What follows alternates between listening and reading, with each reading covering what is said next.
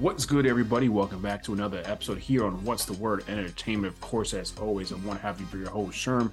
Got my boy Obed in the building. What's going on with you, homie? Happy Sunday morning. Happy Conference Day Championship or Conference Championship Day to you. What's going on? Hi, Bob. I'm not at home right now, so you guys can't see that. Like, I'm at a remote location, but I just wanted to have a little delay there, like I was Obed on the scene. We're doing great, Bob. How's it going over there, Sherm? We're good. We're good. I hear you loud and clear. Are we live? Are we live? He's at Lopez at a discreet location, ladies and gentlemen. So that is G14 classified. No snitching. G14 classified, guys. G14 classified. But yeah, no. Happy Conference Championship Day to you too, sir. Yeah, man. Good weekend out here in sunny Florida. I don't know how it is out in DC, but we're here. We're grinding.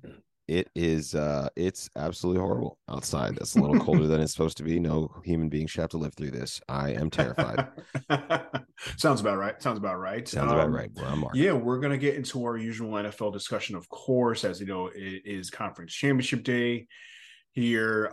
We'll talk about last week's divisional round matchups, of course. But before we get to that, couple of basketball things I wanted to bring up quickly. For one, is not really a game or anything like that, kind of a prank gone wrong, if you will. I don't know if you noticed in the Duquesne Loyola Chicago matchup the other day. Apparently, a kid tried to deliver food as a prank, or the Uber Eats prank, while the game was in session. He actually walked onto the court. I don't know, man. This social media nonsense is just getting out of hand. Like, literally, you can see the kid just literally walking on the court while the game is going on, like trying to like deliver some McDonald's, something like that. First of all, it's like, dude, it's like, why? Like, why is this necessary? It was clearly a prank. They even said like the kid was mic'd up. He had a bunch of students like recording him, so it wasn't like no one actually ordered food from their like courtside seat. Right. Just buzzing. But it's just like, come on, is this really necessary? I feel like kids are just doing too much just for clout these days. Guys, go to college and get your degree, and please don't cause an incident. He could have bumped into a player moving at high speed. That player could have torn their ACL, and their basketball career could have been stymied. I mean, 100%. Heaven forbid. This makes me think that security is so lax. Imagine if kid had a bomb. Imagine if kid had a weapon on him. He just walks on the court. You know what I mean? Like, why did this kid have access? That was the biggest thing they were saying, how Duquesne officials were saying that, because how did he get access to the court so easily? So they said they've kind of strengthened their protocols and security since then. But yeah, it was like, dude, just walk down like, he literally could have had a gun on him. Who knows what could have. He was on national television.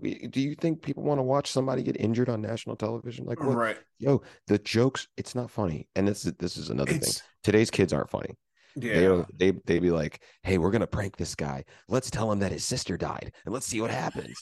Like, what the F is wrong with you? Right? What is wrong with you, dude? I've seen. I don't know if you've seen these other pranks these kids they do in the stores and like Home Depot or Target. Like, they just go around, like, they just mess with people like while they're shopping and things like that. Right. And next thing you know, you wonder why they're getting clocked. They're getting like laid out in this store. Like, dude, one guy got strung up because he acts like he's on his cell phone and he says wild things to people.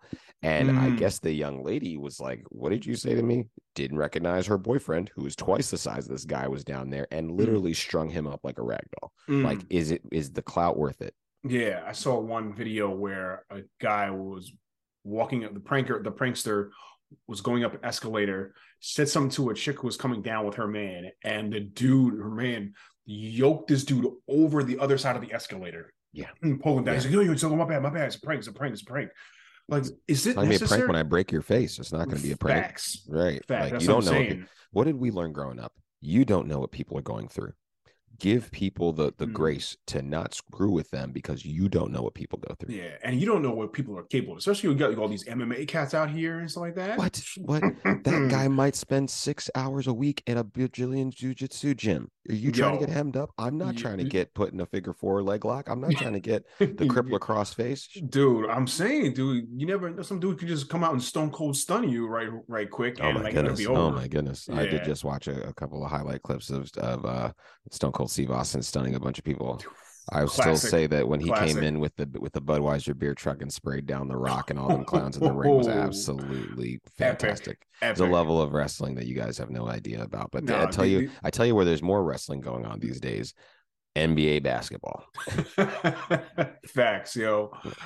Yo, yeah, yeah, yeah. The way these guys play. So I didn't catch all of the Lakers Celtics game. Unfortunately, the Lakers lost to the Celtics in overtime. Mhm. But Sherman put me on to the lack of calls going on there. I think was it a free for all out there? I mean, it's crazy because I feel like, well, it's odd because we always talked about how the NBA, how the game is different from what it was back in the 80s and 90s, where you were allowed Right, to just straight up clothesline people right. and get away with it. Now it's like almost if you whisper in some dude's ear, you're getting called for a technical. You know what I Hit that mean? Lance Stevenson. Facts. Or I was thinking the same thing. But it's interesting in this Lakers Celtics game from yesterday. It was a good game. LeBron went off for 41 in the overtime loss. Um, at the end of regulation, LeBron goes for a layup, gets fouled on the left arm by Jason Tatum. There's no call. No, LeBron is livid. He goes off, rightfully so, because it was a foul. If you look at the replay, Very clearly. Patrick Beverly even tried to show the referee a photo finish of it by grabbing the photographer's camera, Right. which is amazing. Seabiscuit. Old Seabiscuit ass. But he got a technical for it, but which is another thing that's ridiculous. But it's interesting. Like, do you feel that referees who miss calls, whether it be the NBA, whether it be the NFL, whatever the case may be, do you feel like they should be held accountable too? Because now there are actually reports that come out, even after NFL games too, of how many calls that are missed by an official or referee. And it's just like, come on, man. Like these refs, especially the NBA now, it's like they call nonsense and then they don't call the ones that actually should be called. I would agree with you, and I think that is part of the way that they want to control the game. And then now, I've never been a huge basketball head. I showed up to the U.S. in the '90s, and I got to experience the craze of the Chicago Bulls, and the bad boy, the Pistons of that era, trying to stop them, and the New York Right. Knicks and those. So Mm-hmm. I watched a different kind of game, and today's game is completely different to that. And I would Mm-hmm. say that today's game is based around scoring points to get the fans excited so that individuals want to watch the game. Mm-hmm. Now, I don't know if people are familiar with a gentleman by the name of Rick Barry, Yes, yes. former NBA player, but Rick Barry actually had an amazing soundbite where I can't, Sherman, to your question, I can't get mad at the refs for the way they call the game. And I can't get mad at the players for the way they play the game because it's the league. The league has not sent down a decree to go back to using the rule book and the rule book that they had from one of the best NBA eras, right? The 90s, Mm-hmm. and more forcing the kids to adjust.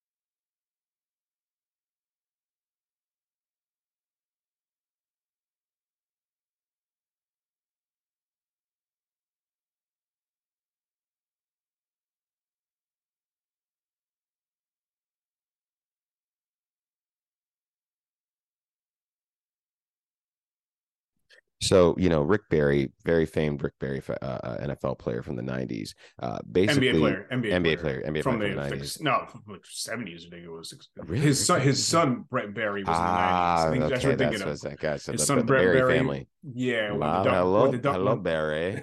won the dunk contest. I think it was 96 I'm dunk contest. pretty sure, Dunked from the yeah. free throw line a couple times with the warm up jacket on. I remember that from Yeah. Brett Barry. Ooh, Yep. very nice. Good pull. Good pull. But so Mm. so Rick Barry makes a statement where, they need to start calling the damn game. You're giving too much of an advantage to the players when you allow them to take an extra step. You allow them to carry. You allow them to travel. He said he charted a Chicago Atlanta game where there were 59 moving screens.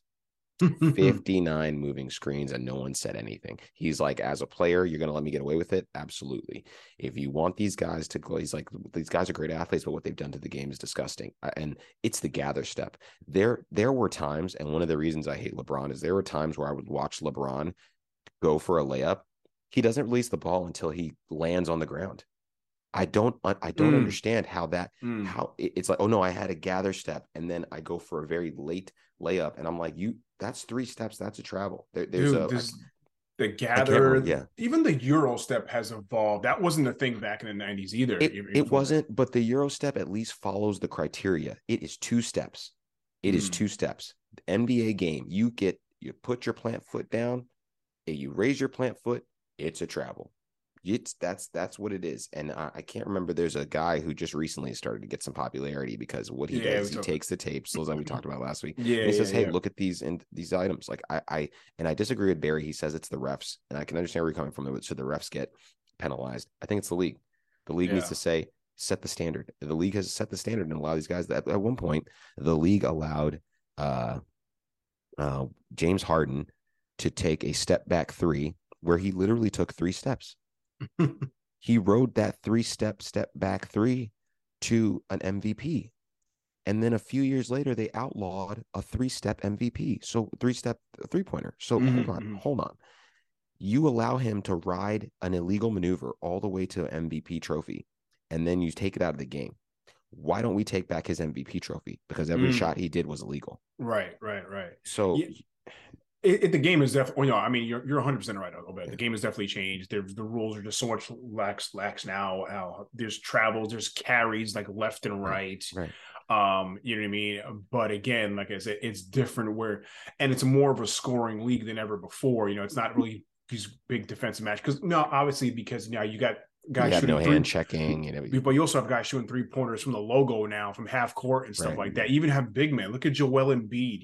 We were talking about it off air Ooh, in goodness yesterday's gracious. matchup with the Yeah. Nuggets, which was a great game. Jokic is nice, son. He had a great Yeah. first half, kind of slowed down the second half. Joel Embiid won that matchup, but 76ers did win. But literally, Joel Embiid is taking step back 3-pointers. I was watching this Yeah. game. I'm like, he's Right. hitting. I'm like, wow, this is Right. the big man now these days with the Jokic, being able to pass the rock and getting a Right. numerous The assists. evolution of that player. Right. It's not the same, 5 spot, that center spot like you saw with Shaq and David Right. Robinson and Right. Patrick Ewing and those Kareem dudes. Abdul-Jabbar. I mean, Mm-hmm. listen, this is Hakeem what Joe, but Olajuwon, like down Hakeem low in the Olajuwon, my post. goodness. Yeah. You don't have that as much now. The game is developed. You got guys shooting from everywhere. Right. Well, again, I think that goes hand in hand with the evolution of players. Gilbert Arenas talked about this, that people say certain players today couldn't play in the 90s. Players in the 90s have never seen movement like this. Players in the Mm-hmm. 90s never played against a Joel Embiid, a Giannis Antetokounmpo, and an Anthony Davis whenever he is actually healthy. Uh, but Yeah, I facts. but I just, a part of me thinks that evolution of guys being able to shoot from anywhere is because there is no hand checking now. The propensity for a shot to be higher or lower percentage of ability to be completed Mm-hmm. probably went through the roof. I heard a stat from a friend of mine where, the highest scoring team averaged 108 points a game in like the 90s. The Mm-hmm. worst team in the league this year averages almost 110 points a game. what is that? It's Why am I watching like two bottom tier, the Charlotte Bobcats and the Pelicans, and the game is almost at 150 points? Stu said the Bobcats. Wow, throwback. Now they went back to the Hornets. But yeah. That's funny. Yeah. But yeah, no, I get it though. But like I said, it's the three ball, man, that has progressed. Like guys like Steph Curry has changed the game. Everyone wants to sit here and shoot threes now all day long. He needs hand checks. Somebody need to be hand checking him. You let those guys wet it up too much. Like the removal of hand checking from the NBA game gave us. We went from Tim Hardaway and David Robinson as the MVP of the league to Steve Nash, who all he did was score. There was no hand checking, and he never played defense. Well, Steve Nash did distribute the ball quite a bit, I will say, but he still ain't playing no defense. The son, Mike D'Antoni when Phoenix didn't coach defense, so that was the difference. Any team that Steve Nash was the point guard for, they always gave up 100 points. And go back to them. What's it called? Mavericks teams, all back to the Suns teams. Like, dude ain't playing no defense. Let's keep it going, Obed. Let's get into our NFL discussion here. We're going to do a quick recap of the divisional round matchups from last week. Talk about some recent some coaching moves around the league, and then get into the conference championship game. So first up on the slate, let's review the Jacksonville KC game from last week in the divisional round. KC won that game 27-20. That game was closer than I thought it would be, albeit because Patrick Mahomes did get hurt, injure his ankle in the first quarter. Ankle sprain, I think. Ankle sprain. Just for America's edification, whenever a person has a high ankle sprain, that's a knee injury. That's not an ankle injury. High ankle sprain hurts your knee so bad. Like sometimes your ankle can be fine during a high ankle sprain. That's why they call it the high ankle. It don't make no sense. It's your knee. You had an aggressive pull on an inside ligament on your knee, and it hurts in your knee anytime you walk. Yeah. So when you watch Patrick Mahomes through this game, kind of like standing there like a statue trying to like sidearm passes, it's because his knee is probably hurting so bad at that point. Oh, yeah. So he was definitely hobbling. Chad Henne actually came in the game for the Chiefs a little bit, did throw a touchdown pass, which was cool. So he was effective with the ball the time that he was in. Right. But Mahomes came back, he gutted it out. He should be playing this week today, so no problem there. Right. But it was definitely a good one. I mean, I'm just curious how much that ankle will affect Patrick Mahomes going into today's matchup. Is that a big concern for the Chiefs? It's a good question. I mean, I don't think the Bengals defense is going to tee off. Obviously, they gave issues to, Josh Allen and company. But the Bengals defense should be able to be had. And if there's somebody who can figure it out, it's a very dynamic offense of the Chiefs. Now, I will say the majority of the playmakers are on the Bengals side, but I'm not going to sleep on the Chiefs. But again, we're talking about the Jaguars versus the Chiefs game. I want to, tip my cap to Doug Pederson and what he was able to accomplish with this bottom tier, 3-14 team last year. I think games even last year or something like that. Right. Yeah. Right. So, I mean, Sherman, for this kind of turnaround, like, should we expect this to be the new Jags, or the Jags going to be back in the same position next week? Yeah, I really do feel like they will, man. Yeah, you were right. They did win 3 games last year, but they've got a decent squad. I mean, I think they need to get a little more help on the offense side of the football for Trevor Lawrence. I think it's coming when you bring Calvin Ridley back from a 1-year suspension for gambling. Is he going to be he's going to be available for them, for the Jaguars? He is going to be available for them. He's already been traded from the Falcons to the Jaguars. So hey, guys, fantasy football guys out there, people are going to forget that he's just going to be sitting there in the 4th or 5th or 6th round. So if you guys are looking for a stud wide receiver 3 and you've gone very heavy on running back, go get Calvin Ridley. Okay. I like Evan Ingram there at the tight end spot, but I think I said. Travis Etienne is definitely looking like he is that dude. Obviously he missed his entire rookie season with that torn ACL he suffered in training camp. So he missed out on all of last year coming out of Clemson with Trevor Lawrence, mind you. I thought he had like a Liz Frank injury. I thought it was a foot injury. Was it a foot injury? I thought it was an ACL. Okay. That was a Liz Frank injury. I think. Yeah. But yeah, I mean, defensively, I think they've got to get a little bit better there. I know they drafted Trayvon Walker out of Georgia last year, and Josh Allen, I think, out of not the quarterback Josh Allen, the other Josh Right, right. Allen The in other the Josh league. Allen. Yeah, from Kentucky a couple of years before that. The Josh Allen Um, who intercepted the Josh Allen last yeah, year, if I'm not mistaken. yep. So I mean, I think in that, especially in the AFC South, the Colts ain't what they were. The Texans are trash, as we know. Will they Uh, be once D'Amico Ryans is the head coach? We'll find out. they don't have any players. They have no quarterback. They have no receivers. They have no running back. I'm not so. You can put Bill Parcells over there, Bill Belichick. Oh gosh. It doesn't matter. The Texans are gonna be terrible. They have no. You have to be able to have some sort of talent. I mean, You they've got Dameon Pierce. They've got an offensive. This is a team that nobody gave any salt to, that had the Eagles, who we feel like is a clear top team in the NFL, tied up 14-14 at half. Everybody can win a game once in a while, no matter who it against. We've seen there's been plenty of upsets in history of sports. The Colts did beat the Chiefs this year. Exactly, and the Colts are not a better team than the Chiefs. Yeah. The Chiefs just played a bad game. That's it. You know what I mean? I will point to the St. Louis Rams, who were the Rams at the time. These bottom tier teams always get high draft picks. Mm-hmm. All they moved the Rams. McVay took over, and they won the division. Mm-hmm. To me it's because of such poor management. I mean, listen, you get the chance at top tier talent every year in the draft. You just don't have somebody coordinate them. Mm-hmm. McVay took Jeff Fisher's 8-8 team, perennial 8-8 team, and won 12 games. 4-game swing is huge, right? But I think there's a chance they might look a little different. They probably won't win many more games, and I don't think they'll be challenging the AFC South. I think the South now belongs to the Jaguars, as long as Patterson and company is there. Yeah, I think so as well too. They're probably gonna.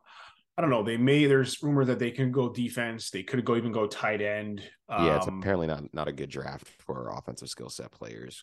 Yeah. So. But yeah, I think the Jags will be around for the next couple of years. Like you mentioned, Doug Pederson really turning that team around, which is good for them. Like I said, Trevor Lawrence looking like he was deserving that number one overall pick from a year ago. So yeah, right. I feel like the AFC South is the Jaguars for the taking, but as far as the Chiefs, they played a good game. Being that they have a solid backup at Chad Henne coming in from Mahomes, which that was great. Right. Travis Kelce went off getting 14 catches for 98 yards and 2 scores. When in doubt, throw it to Travis. There you go, man. So yeah, the Chiefs basically did what they normally do, and they controlled the game enough to win enough to win. So yeah, that was a good one for sure. The other Saturday game from last week was Philadelphia just destroying the New York Football Giants. Man, it wasn't even close. Right. I think everyone going into this game felt that the Giants didn't really have a shot. I don't know if anyone predicted a 31-point victory, by the Eagles, but we all knew it. I thought it was stirring. Up. I'll give you my reasons in a bit. Okay. No. Feel free jump in here. I mean, yeah. You play a team 3 times in 1 year, and let's be honest here, maybe the 2 early games were a little close, but you have 3 tapes on them. And if you watched Minnesota and the Giants game, Daboll went in his bag and showed everything that he had. And Daniel Jones played probably one of the best games he's ever played, right? They didn't even really need Saquon to get the W because Daniel Jones was doing everything. And he needed to do that to win the game because the Vikings can score a lot on offense. So he had to score too. He basically gave the Eagles his script for what he was going to do. They had every play. They knew exactly what was coming. And they executed their defense to perfection and executed their offense to perfection against this team that they had already seen 2 times before. You got 3 tapes. You have 3 tapes of progression to watch how they did things the first time you play, what they changed compared to other opponents. And then immediately the week before they played you, they showed all their special stuff. Like, this is one of the easiest games of the year out of a very easy schedule the Eagles have had, but they completed the job. They did the work. It didn't take much in the air for Jalen Hurts to win because they just ran all over these guys to the tune of 268 yards. I mean, it looked like a college football game. Yeah, I mean, you're 100% right, Obed. They control the clock, control the game with the run game. Kenneth Gainwell going for 112, Miles Sanders going for another 90 Hurts didn't even run that much. He only got 34 yards on the ground for himself. Still had that tug. Yeah, you're right. You're right. Three out of four running backs had a touchdown in that game. I mean, that's insane. Right. Well, two running backs had a touchdown because Hurts not a running back, but three rushing touchdowns. Yeah, I get what you're saying there. But but look at the other side of the ball. Saquon was running effectively. He had 9 carries for 61 yards. That's 6.8 yards a carry. You know what I mean? Granted, the long one was for 39, but still, I'm wondering why you can give them the ball more. But they got down bad so early. They had to bail on the run. Right. So I get that. But yeah, I mean, to me, it's just the Giants lost to a better team. That's all it is. Yeah. That we all knew the Eagles were a better team. I think Vegas even knew the Eagles were a better team. Right. -8. Come on. Line was -8. Come on. I'm wondering, people are talking about Jalen Hurts now. He's a potential MVP candidate, and we'll get into the award finalists a little bit later on in the show here. Has he arisen to the status of an elite QB, or he's just having a one really good year? If we're gonna have this conversation about him, maybe we need to have this conversation about Lamar Jackson, because Lamar Jackson rolled off, and I remember when he cemented the MVP trophy, when he hit a spin move running in the open field against the hopeless Bengals. Lamar Jackson had these just smash spot games in that season that he won the MVP against teams like the Houston Texans, right? Mm-hmm. Really, he beat up on loser teams that year, made the playoffs, got bounced, still won his MVP. I don't know. Again, I'm a degenerate fantasy football analyst. I do a lot of fantasy, and we were taught when the schedule is released. The schedule is released in like June, May, something like that. Mm-hmm. And analysts of the breaking down the rosters and the schedules then said this is one of the easiest schedules the Eagles will ever have. This could be a Super Bowl year for them. So all the smart money started drafting a combination of Jalen Hurts and AJ Brown, knowing that these two guys could connect. They have a history, and they're playing against one of the softest schedules that the Eagles have had in a very long time. And so, if we say, hey, he had a great season, yes, he didn't do too bad last year. And now that he feels his confidence, we can say that he is on the cusp, right? Mm-hmm. Top 5, dead or alive right now. Mm-hmm. What happens next year? Can he keep it going? Can you keep it going? Can you go out there and, regardless of what happens this season, the next time they see you, they are concerned that Jalen Hurts is going to rush for 50, 60 yards. Jalen Hurts is going to throw for 200, 300 yards, and they're going to win clear 2 touchdowns. And if that continues on, because now he's going to have a true first place schedule. And this is one thing that people never understood. Tom Brady used to play a true first place schedule and have to come out here and beat every single team at their top tier. He would lose a game to the Chiefs, and then people would say the dynasty is over, and then he'd go home in the Super Bowl. Mm-hmm. Right. So if that's the criteria that we want to set for guys, that's where we need to go before we start calling them the GOAT. Patrick Mahomes is not the GOAT. Fine. 5 AFC championship games. He rolls off 2 more Super Bowls in the next 4 years. Yeah, it's going to be hard for me not to put him at the top of the mountain.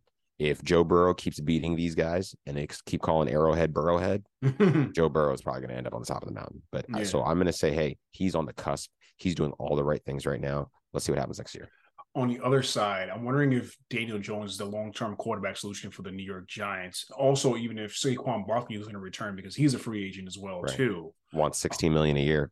Doesn't want to reset because Christian McCaffrey's making 16 and 16.5 or something like that. And he was I think he said he's good with about 13 or 14 a year, which I think is fair. I think they're trying to give him maybe 12 a year, I believe is what it is. Yeah, I think you got to come up on that. You got to come up on that now that he's healthy and what they're able to do, what he brings to the table for them, but we'll see, right? Like if this contract is, I could see a guaranteed 3-year, $100 million, supposed $100 million, but actually comes out to be, 45, 55 million total. I think that could be a deal that gets done.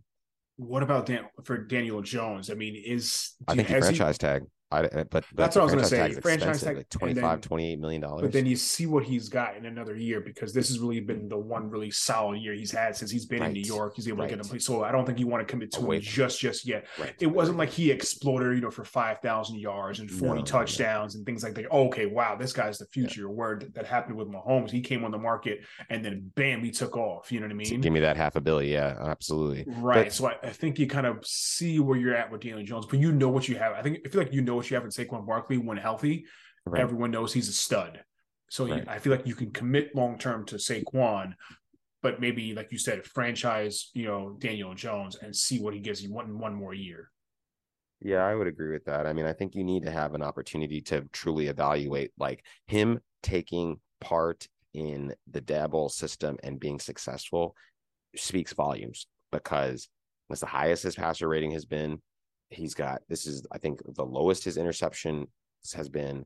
He played well within the first year of learning the system. Does he take a step forward next year to think? Because you're talking about, God, hundreds of millions of dollars. I don't think that you can commit to a guy who just finally had a decent season, knowing that this system seems to be able to protect and make quarterbacks look good. It made Josh Allen look good, and Josh Allen seems to be missing Daboll a lot when you look at what they've put together offensively. But we'll talk about that in a second. But I agree with you. I don't know if he's the quarterback of the future yet. I think you need to assess, this isn't a good quarterback draft. So, you got a couple guys at the top, CJ Stroud. Yeah, but they don't have a shot at getting those guys. No, right. So yeah, and a couple guys ain't making it. You're gonna need a few dudes to be able to move around and like draft down, draft up, trade away, see if you take a chance on a guy. Yeah. But then Sherman, I asked, we talked about the numbers for Saquon Barkley. If you're kind of shaky at quarterback and you don't know what he's capable of, but you have a stud running back, do you pay him because you need him? I think you have to. I think they do pay him. I think he wants to be in New York. Like I said, they've had a solid year with Brian Daboll at the head coach, really turned that program around. Right. I think you think you can't lose a guy like Saquon Barkley. Remember, running backs are not a dime a dozen like they used to be back in the day. Right. Especially a guy like this who can do it from both sides, where running through the trenches and also catching passes out of the backfield, almost like a Christian McCaffrey, but he's bigger and stronger than Christian McCaffrey. Right. Maybe not as fast, but stronger. But I think you pay him and you keep him around for sure. 100%. Yep. The other matchups, Obed, from last Sunday, I wanted to talk about, of course, too. One matchup don't really, personally want to talk about myself, is the Buffalo-Cincinnati game. My Bills came up short once again, man. I mean, I honestly, I don't know. To me, this looked like, and anyone who watched the game saw the conditions. It started snowing. It was snowing pretty much throughout the entire game. I think they said it started snowing about 2 p.m. Eastern when the game started at 3. In my eyes, in my opinion, the Buffalo Bills had a strategy.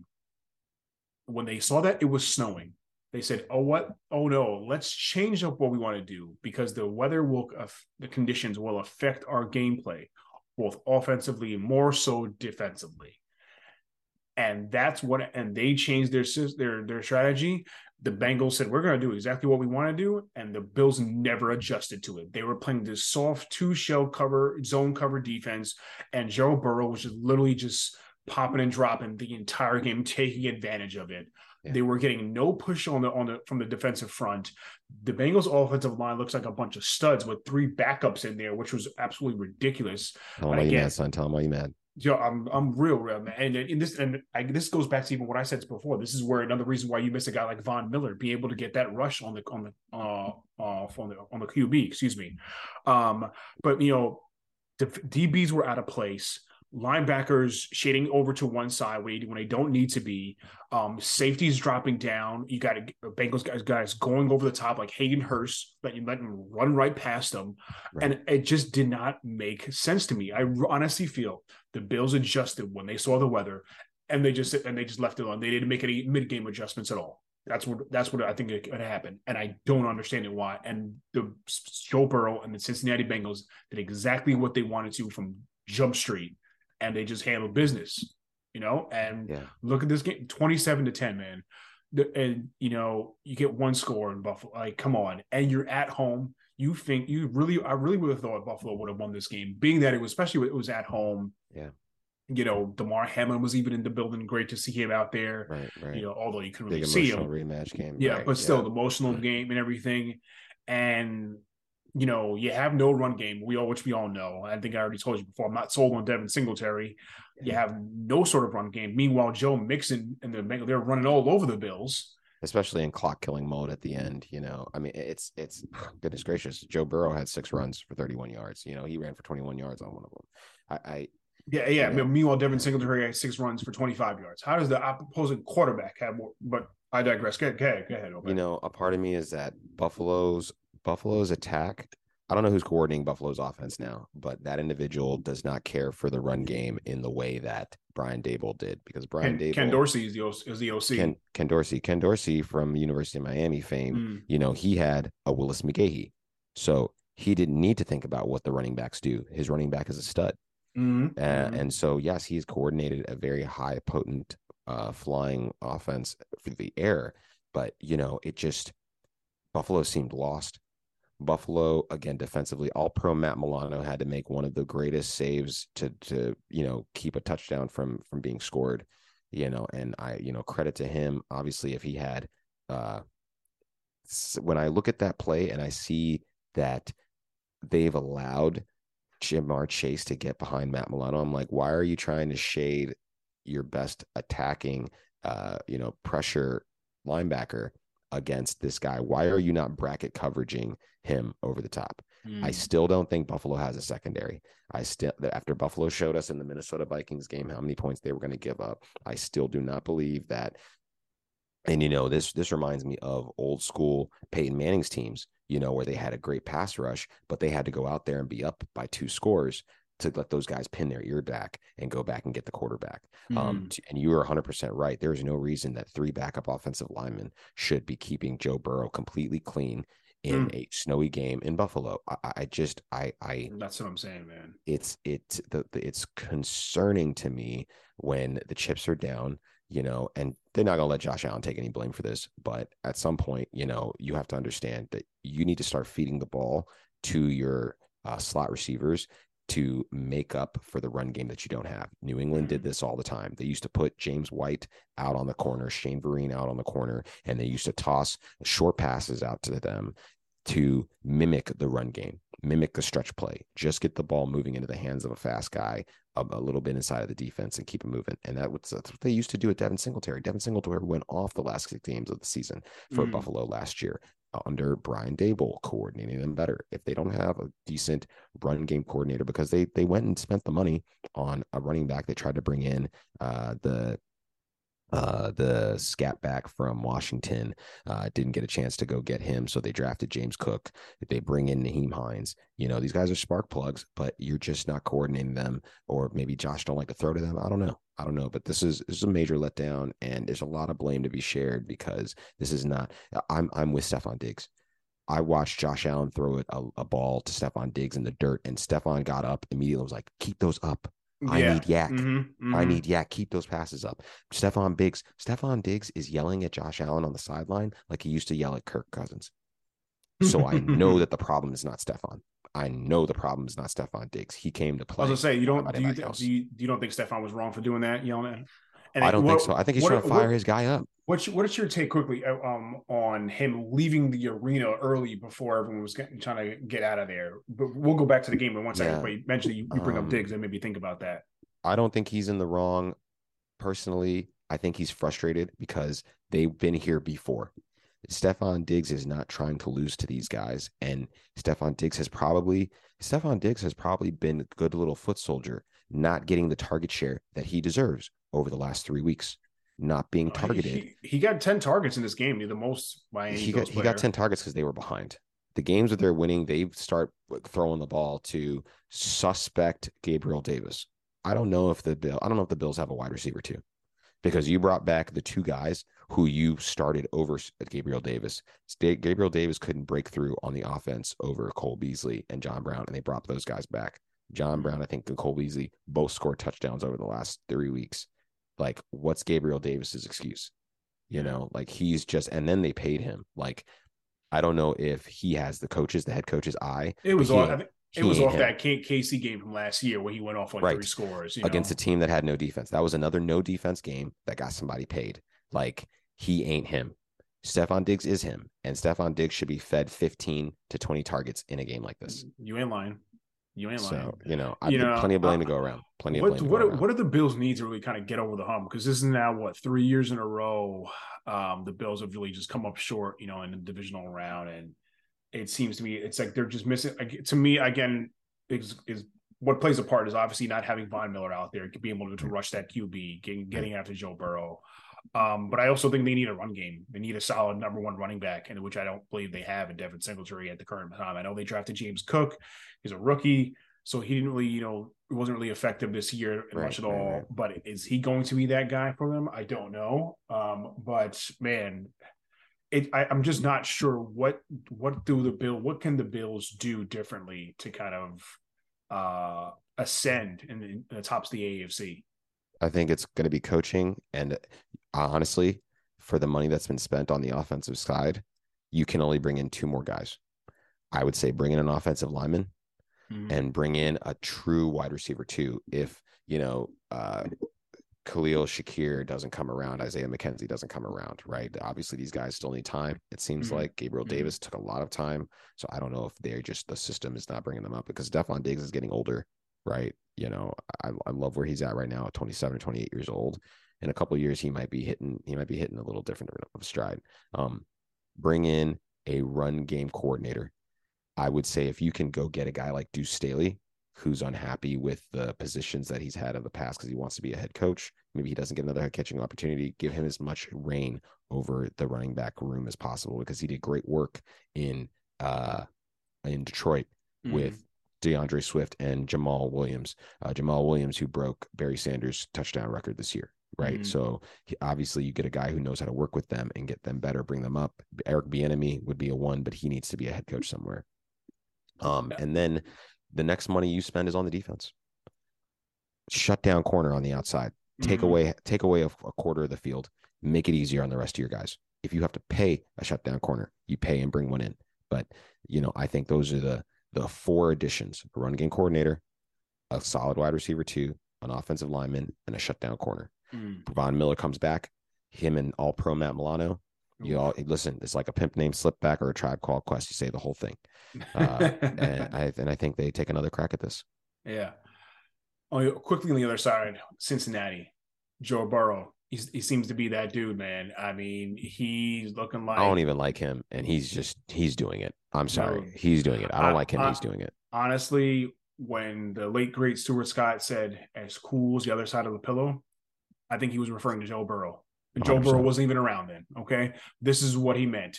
This dude is cool as a cucumber, as people would say. He is out there no matter where he is, what a condition the weather is. You said it was snowing. You said it was snowing outside. It might have been snowing in Buffalo, but the ice was in Joe Burrow's veins. Got him. Fire. You know what I'm saying? Like, he was just raining down on him. Like, it didn't matter, bro. It really honestly did not matter. Joe Burrow just stepped up and did what he needed to do. And he seems to be one of the best quarterbacks in this league and will be for quite some time. You know what I mean? They got to stop making it easy for him. Like, again, but he is stacked with talent, right? He is. His number 2 wide receiver could be a number 1 on at least 20 rosters in T. Higgins. He's got Hayden Hurst out here catching touchdowns at will in a position, in a role that CJ Uzoma used to score touchdowns in. So they know they got work there. Then you look at Jamar Chase, no questions asked, as advertised, right? Your running back is at least one of the top 10 running backs in the league, if not top 5, the ways he plays. He could pop off for 5 touchdowns. And then the guy backing him up, his old roommate from Oklahoma, also another stud that can tote the rock. I mean, it is that, and they got another kid like Steve Irwin, a little scrappy lunch pail kid who's been catching balls left and right. Like, they go deep. You mean Trent Irwin? Trent Irwin. Yeah. Sorry. Yeah. God, I compared him to the crocodile guy. They're deep, man. They're deep, and he knows how to use all of them. Yeah, I mean, Joe Burrow, I think during the game where he's like, I'm him. I'm him. Yeah, you are, bro. You are. You are. Facts. Let's keep it going, Obed. Last matchup we wanted to recap was the San Francisco Niners beating up on the Dallas Cowboys, winning that game 19-12. It was a close game, but yet it wasn't close. I got all the hot takes for you. I got all the hot takes for you. Oh, I'm ready for it, man. I'm Yeah. ready for it. These Cowboys fans have nothing else to say. Another disappointing year, 27 years in a row for the Dallas Cowboys, just getting shut down once again, not making it to another NFC Championship game. Once again, for all those fans talking crap dude, that's all it is. Just 27 years. You know we're going to a Super Bowl, right? You know we're going to a Super Bowl, right? And guess what? You haven't been to an NFC Championship game in one of those last 27 years. So They're getting close every year. They're getting a little closer. You The second round of the playoffs, they had the first round of the playoffs exit last time. Now the second round of the playoffs, they've won 2 playoff games in like 12 years or 15, whatever it is. They've won 2 playoff games in 3 years. Mm. When you change the statistics, you change the narrative.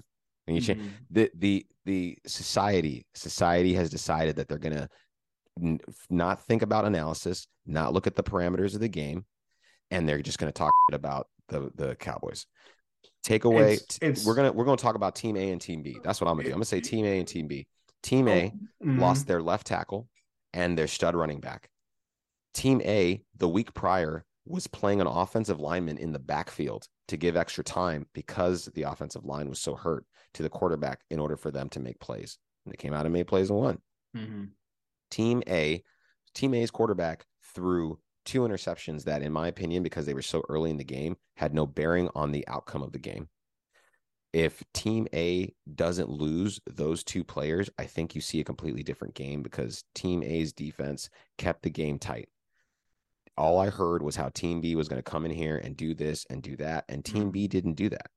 Team B actually got, in my estimation, one of the hardest games that they had because Team B's young quarterback was throwing touchdowns left and right, averaging like 400 yards and 4 touchdowns a game, and came out here to the tune of 214 yards and 0 touchdowns.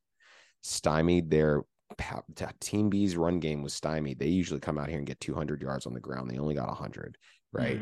And I have to imagine that if if Team A has their stud running back in Tony Pollard, they probably have an extra 50 to 100 yards receiving and probably an extra 35 to 45 yards on the ground, which maybe this is an overtime game between Team A and Team B, right? Maybe this game goes a little farther than it did when, you only lose by 7 to a team that was blowing guys out by 2 scores.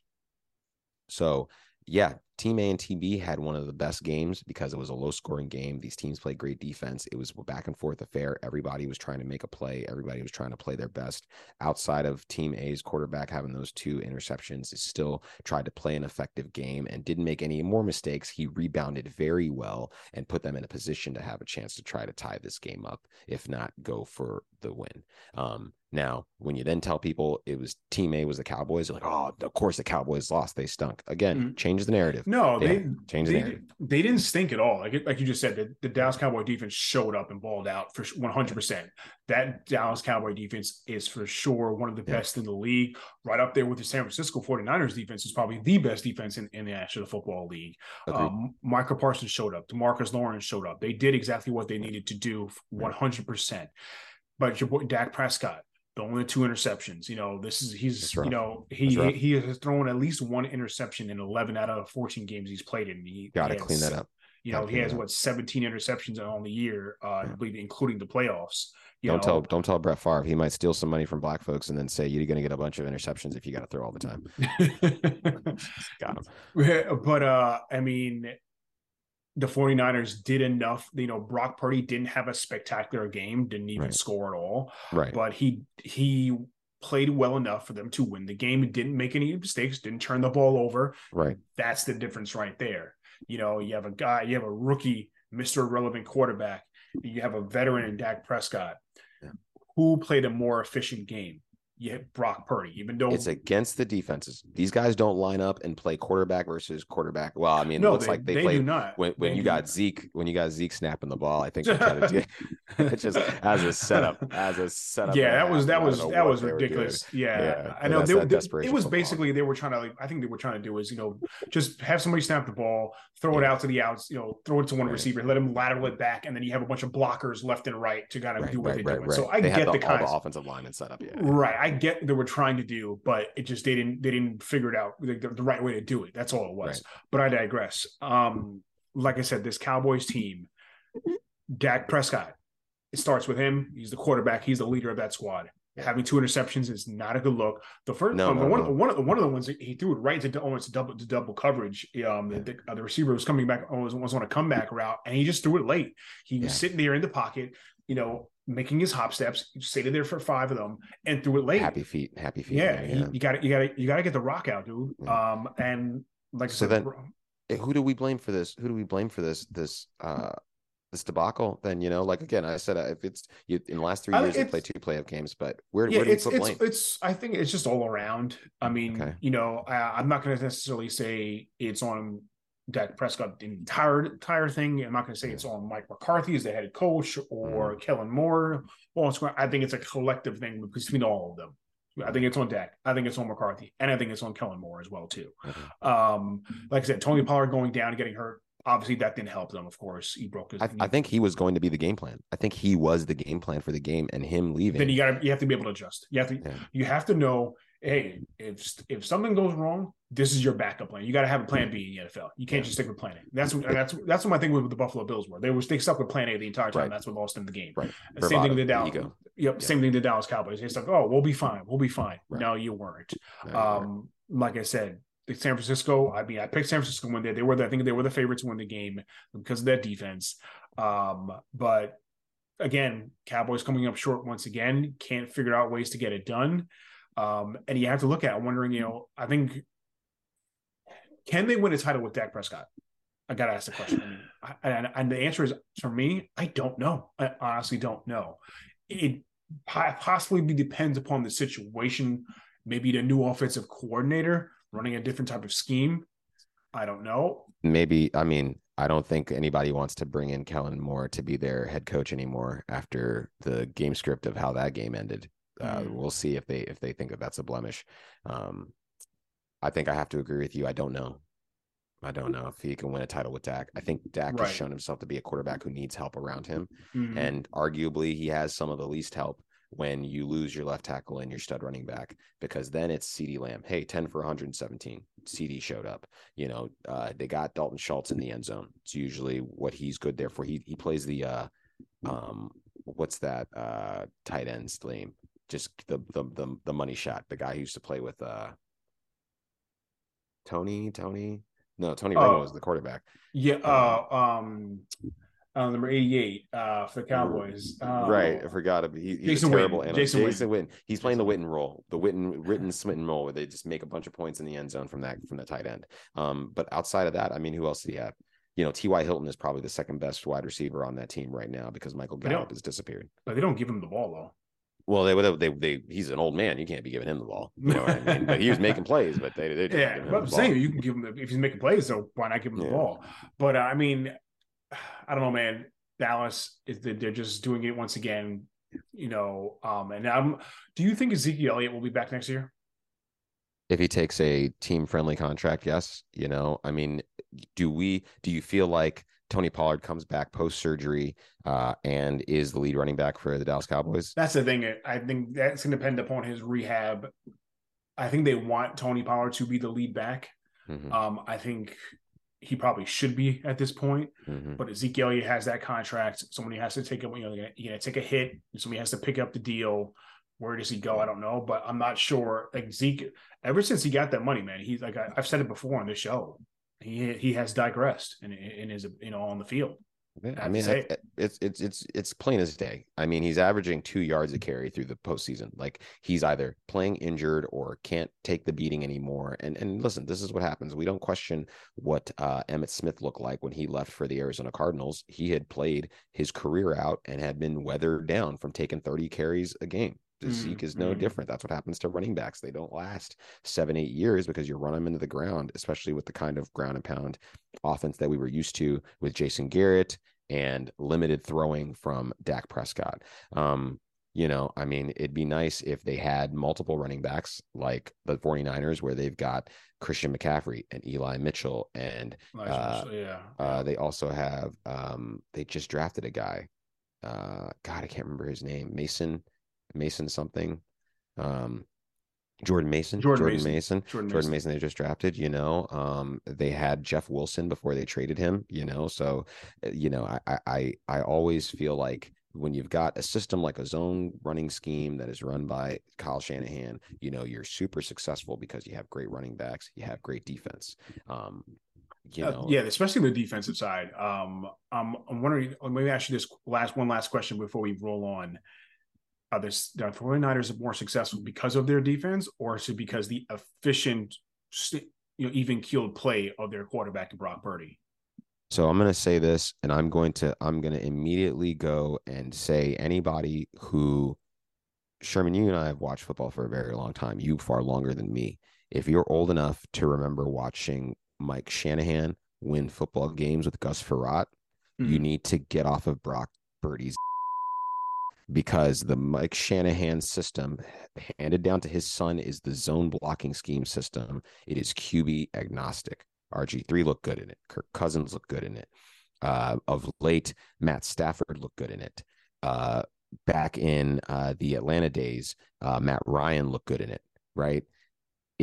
It doesn't matter who the quarterback is as long as you can deliver the ball effectively. People don't like Jimmy Garoppolo. My counter to them is that Jimmy Garoppolo has always looked good in the system because he understands the system. When you get a quarterback who understands the zone blocking scheme system, understands the checks, understands the call, runs, can deliver the ball where it needs to be, that quarterback takes off. And it's happened every single time that Kyle Shanahan has had the ability to have a quarterback who understands the Shanahan system.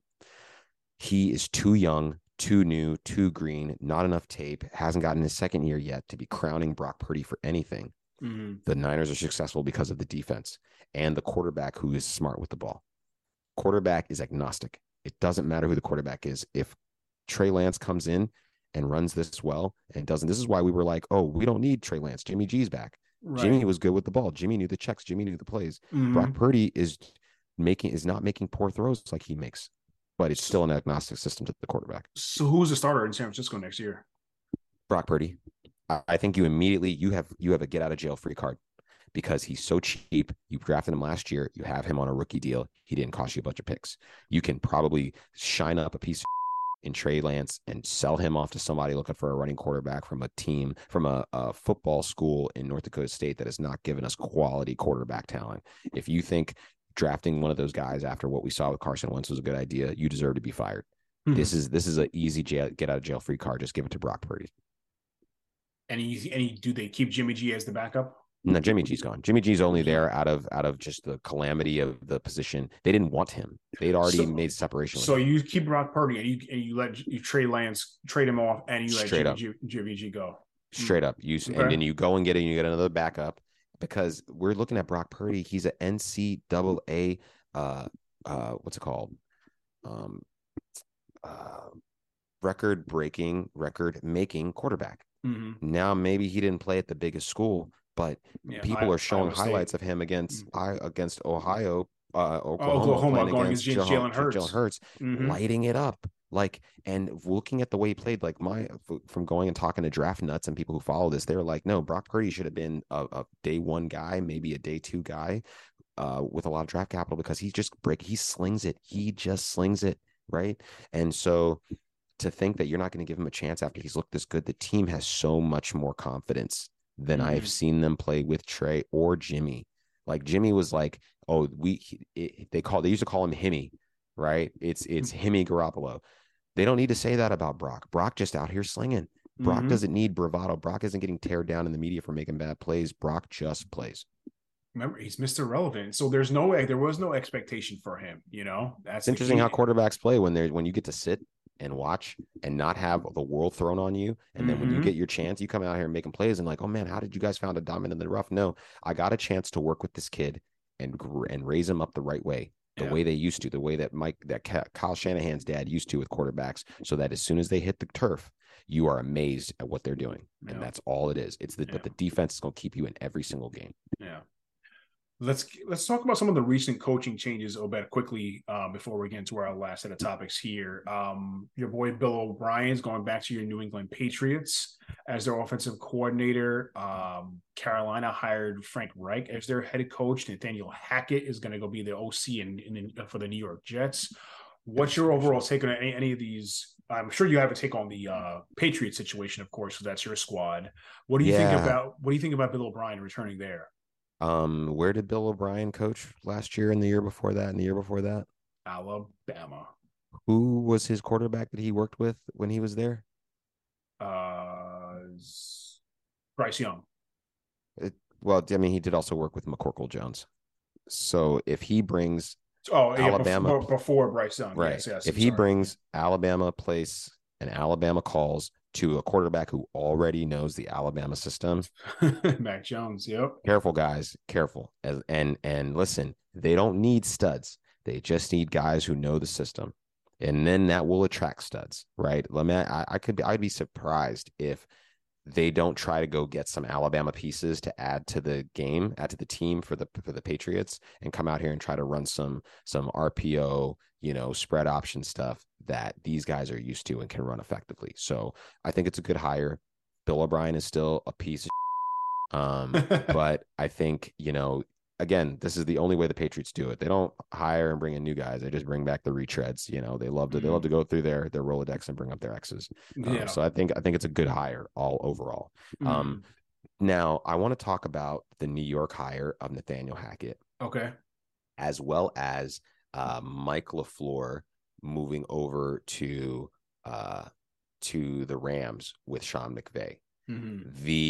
The Shanahan clones are incestually combining their powers to try to listen. People don't understand the Shanahan system is being permutated all over the league, right? All these guys are trying to do zone blocking scheme. All these guys are trying to, and what happens? Kyle Shanahan, the actual heir to the throne, beats them. This is why Kyle Shanahan has this great record against the Rams, right? Why McVay can never beat him, because you are not going to take the tablets he brought down from Mount Mile High and decreed what is zone blocking for the Shanahan house of arms and beat them at their own game. Nathaniel Hackett is probably a ploy. It is 100% a ploy to bring Aaron Rodgers to the Jets. Joe Namath has come out and said, you can unretire my 12 if you want to give it to him. Nice. Nice. But I think it's all gesticulation. I think Aaron Rodgers is going to return to the Packers. I don't think he's going anywhere. Yeah. I thought it was interesting in Carolina hiring Frank Reich. Did you know that Frank Reich threw the first touchdown pass in Carolina football history? I didn't know that. I couldn't think all the way back to 1995 or 1996 or whenever it was. Yeah. But that's amazing. Glad he landed. I think he probably deserved an opportunity to continue being a head coach somewhere. I think he's coordinated some good teams. Things just kind of went sour for him in Indianapolis with his running back getting injured and his inability to find a quarterback to take the place of Andrew Luck. I think it's a good hire, Carolina ain't got much else going for him, so you might as well try finding an established head coach to take over this ship. But they got a lot of work to do. Yeah, for sure. And the awards finalists have been announced for this year, the MVP trophy, Coach of the Year, and things like that. Wanted to get your picks maybe for a couple of the awards. We can just start quickly like the MVP. Candidates are obviously mostly quarterback: Josh Allen, Joe Burrow, Jalen Hurts, Patrick Mahomes, and even Justin Jefferson, which deservedly so. Deservedly so for JJ. I think it's going to be Mahomes. If Jalen Hurts doesn't miss those couple of games, I think he probably gets it, and especially if they get those wins.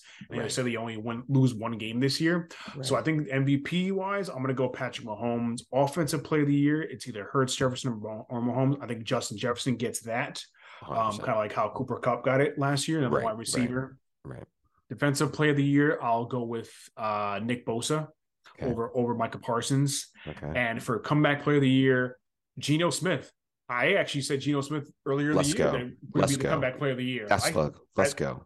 Right? I'm pretty sure I said that like halfway through the season, even earlier in the year, right? Yeah. This is 100%. He's the number 6 scoring player in fantasy football, all of fantasy football this past year.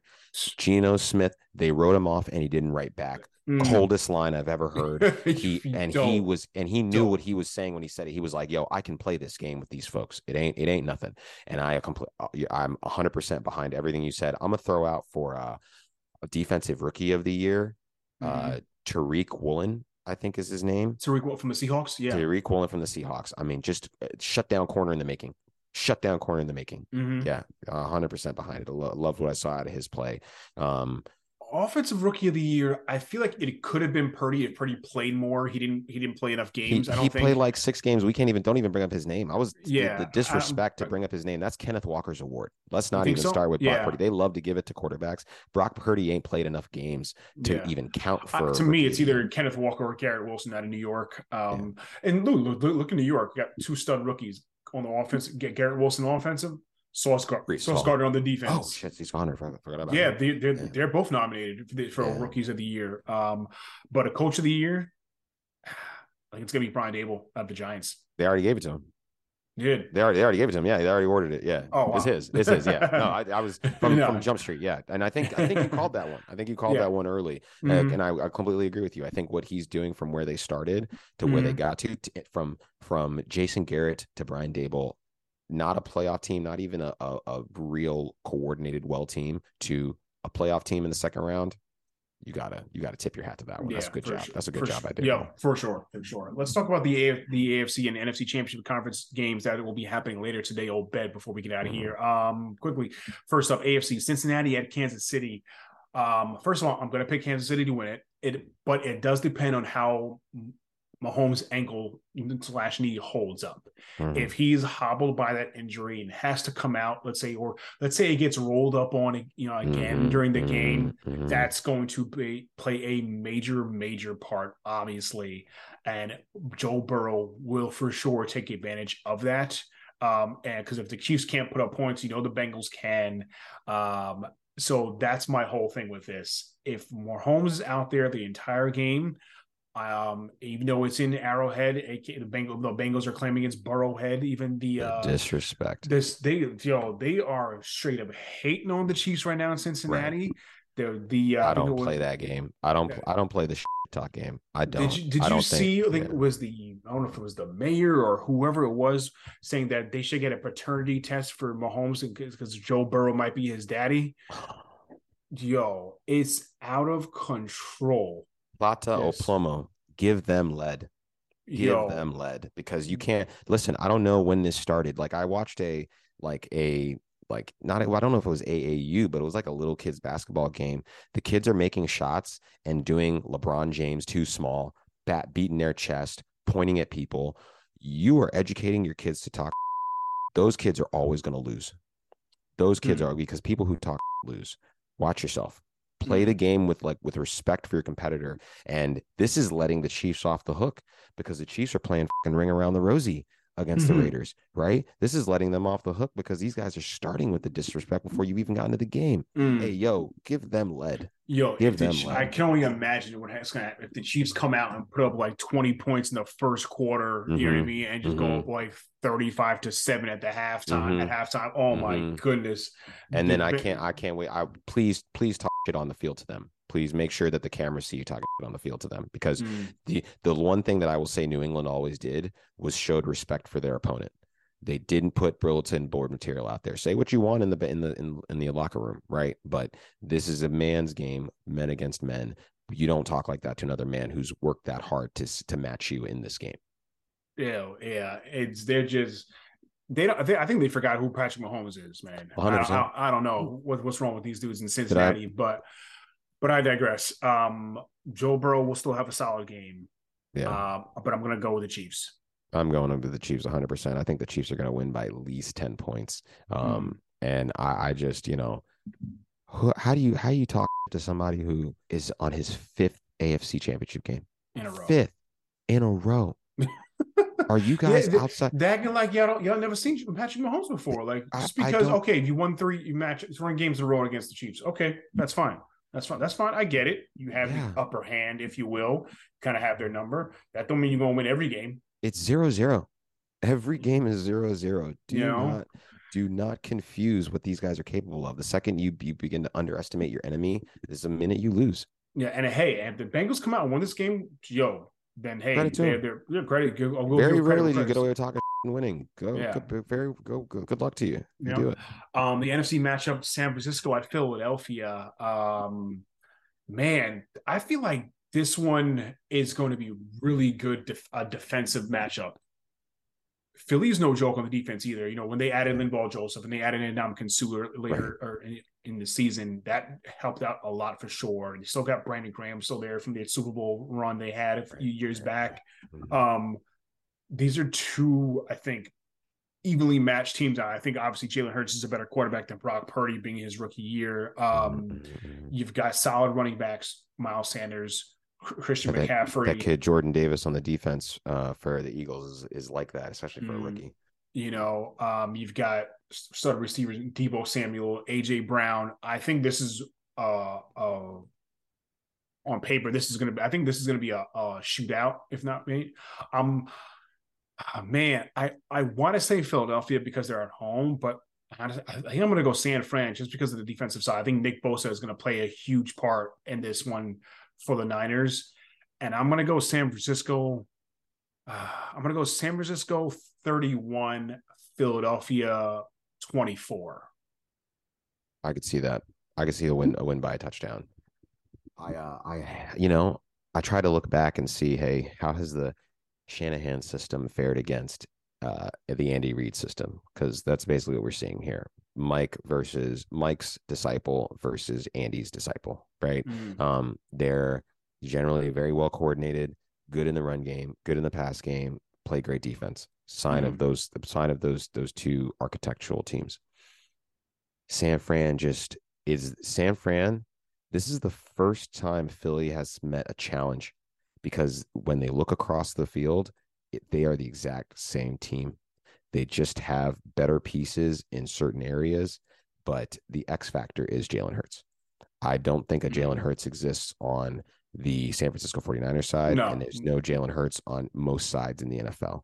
So we don't know what he's capable of when he decides to run, when he decides to pick out who's open, what that arm looks like going into this game. We'll see.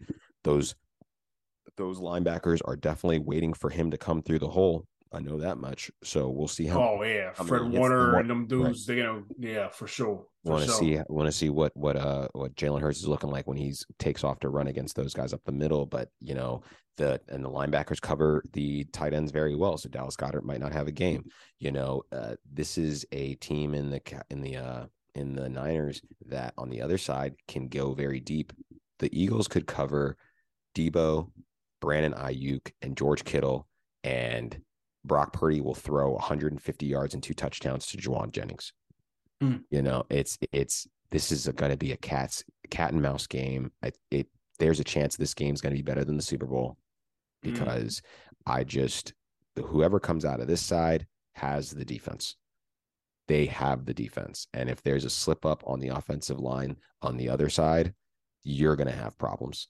Kayvon Greenlaw, these guys are hunters stacked all the way. This Niners defense is easy. There's not going to be any easy plays. And Nick Bosa is healthy. This is the Nick Bosa that we've been waiting to put in this position.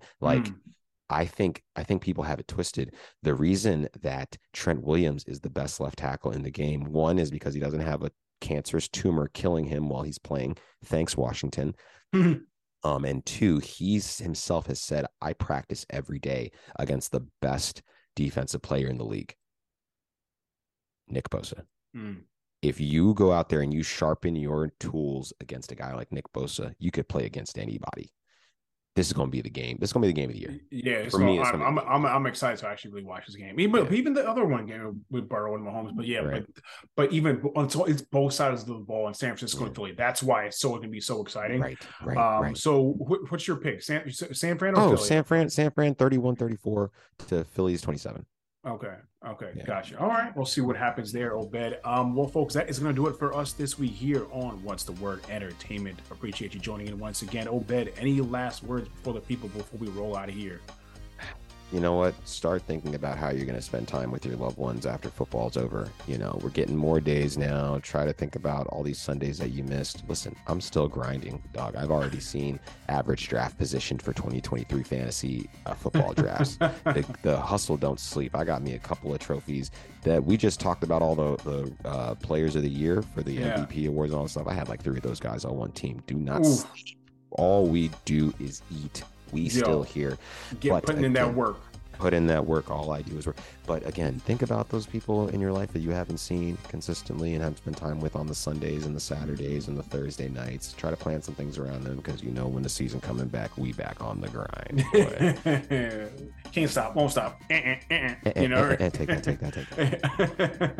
Folks, don't forget to check us on Twitter at the WWENT4OBED. I am Sherm. We will catch you guys next time. Peace.